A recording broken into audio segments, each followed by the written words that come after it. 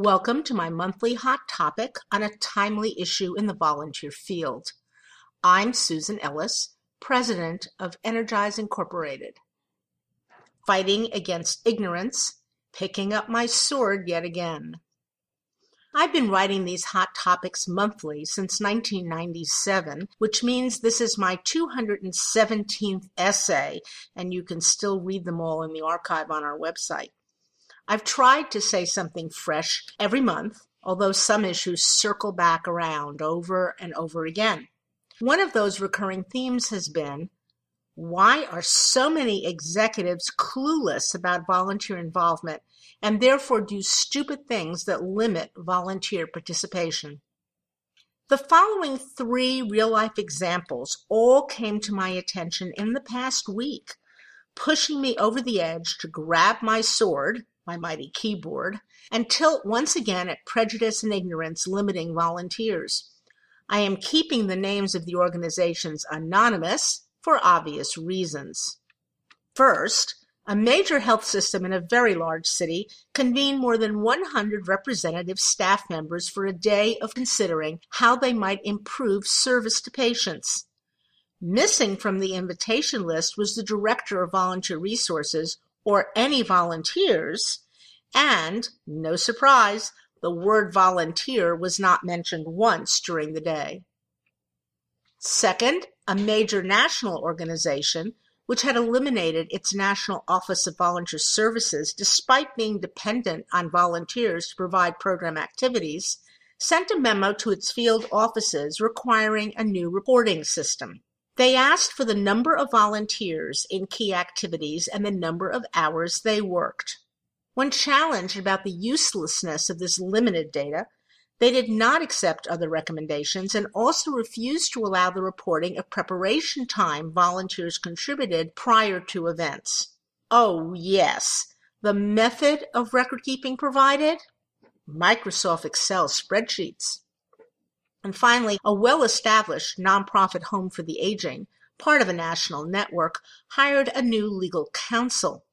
On her first day on the job, she demanded that volunteers be removed from staffing the reception desk because this was a paid job function and was angry that the volunteer resources manager had not complied by day 2. When challenged, she quoted a lawsuit involving a for-profit business fined for involving volunteers. I was asked to give the executive director a quick tutorial on how to respond to the lawyer, after which he told me, quote, "This was incredibly useful. Could you speak at our next conference?" Despite having such experiences often, I am never prepared for new examples of devaluing volunteers. Each incident makes me angry, but there's plenty of blame to go around. Let's identify some of the interconnected attitudes that are insidiously at work in all these examples. The first is thoughtlessness. Somehow, no matter how much lip service is given to the importance of volunteers, they never seem to make it onto the agenda when serious planning is taking place. Volunteers remain an afterthought, discussed only in terms of how can they help once a staff-driven initiative is underway. This occurs because, too often, the volunteer resources manager is not included in senior management team meetings and therefore cannot contribute ideas at the beginning of a new project. The subject of volunteers is not discussed on a regular basis in board meetings. Their work is not included in organizational evaluations and assessments, and even their financial impact, both their costs and the value of their services, is relegated to footnotes. Lack of knowledge. Although some academics have discovered how under-researched volunteerism is, volunteer engagement is largely invisible in the degree programs claiming to educate future nonprofit managers, public administrators, and others who will end up running organizations. Lots of classroom hours on raising money, hardly any on raising friends and time donors. In addition, students graduate to become nurses, teachers, social workers, clergy, and other professions in which they will immediately be expected to interact with volunteers on a daily basis and discover they have never been taught anything about how to do this well. Because so few people are educated about volunteer involvement, they simply extrapolate their personal experiences as a volunteer themselves to their agency decision-making. I often note that this logic is akin to saying, I've had brain surgery, ergo I can do brain surgery. Worse, they do not even attempt to research whether any proper information exists. These days, it only takes a moment to Google something like software to track volunteers or laws regarding volunteer work to discover a great deal about best practices in volunteer management.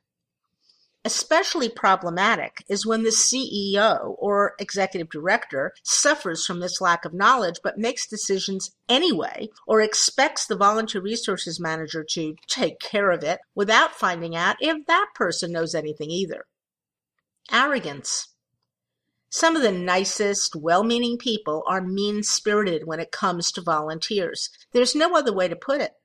Again, despite politically correct recognition event speeches proclaiming volunteers to be the heart of an organization, in practice, volunteers are too often treated as interchangeable parts, moved around, even stopped from doing long-standing work, without notice or explanation, ignored in terms of their observations and opinions, and basically seen as a nice group of helpers to be tolerated. Even with all the recent attention to highly skilled pro bono service, getting leaders to create assignments that truly utilize what expert volunteers have to contribute is like pulling teeth. Even though paid staff may feel superior to volunteers, related to the lack of knowledge about who these volunteers are and what they are actually skilled in, insensitive treatment can even be couched in concern for volunteers, such as, oh, we could never ask volunteers to give us money when they already give us time, or we wouldn't insult volunteers by evaluating their work. Here's the subtext of such statements. Volunteers are well-meaning but not necessarily skilled. Because our staff has degrees and licenses in our field of work, volunteers can't possibly be as competent or dependable as employees. What? You mean volunteers have different credentials that expand our services rather than simply assist paid staff with the things they don't want to do? They must not have any money or influence since they're volunteering. Even though many volunteers live in the community where we are located or have a personal connection with our cause, we can't imagine they have opinions or new ideas worth hearing. Our main vision for volunteering is to get more staff at low cost, and we don't necessarily treat our paid staff all that well either. This may be risky, so let's not try it. Oh, you mean there may be consequences to not letting volunteers do something? I never thought of that. So what next? Okay, I vented my newest attack of frustration. Thank you for listening so far.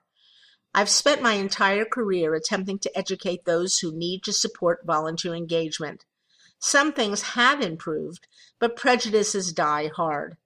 We all see examples of the problems here every day. My questions to you are, do you pick up your sword when something negative is done about or to volunteers? How do you educate up? What's your weapon of choice? What have our professional associations or networks done to educate others about volunteer management? What might they do moving forward? How can we involve volunteers themselves in this struggle?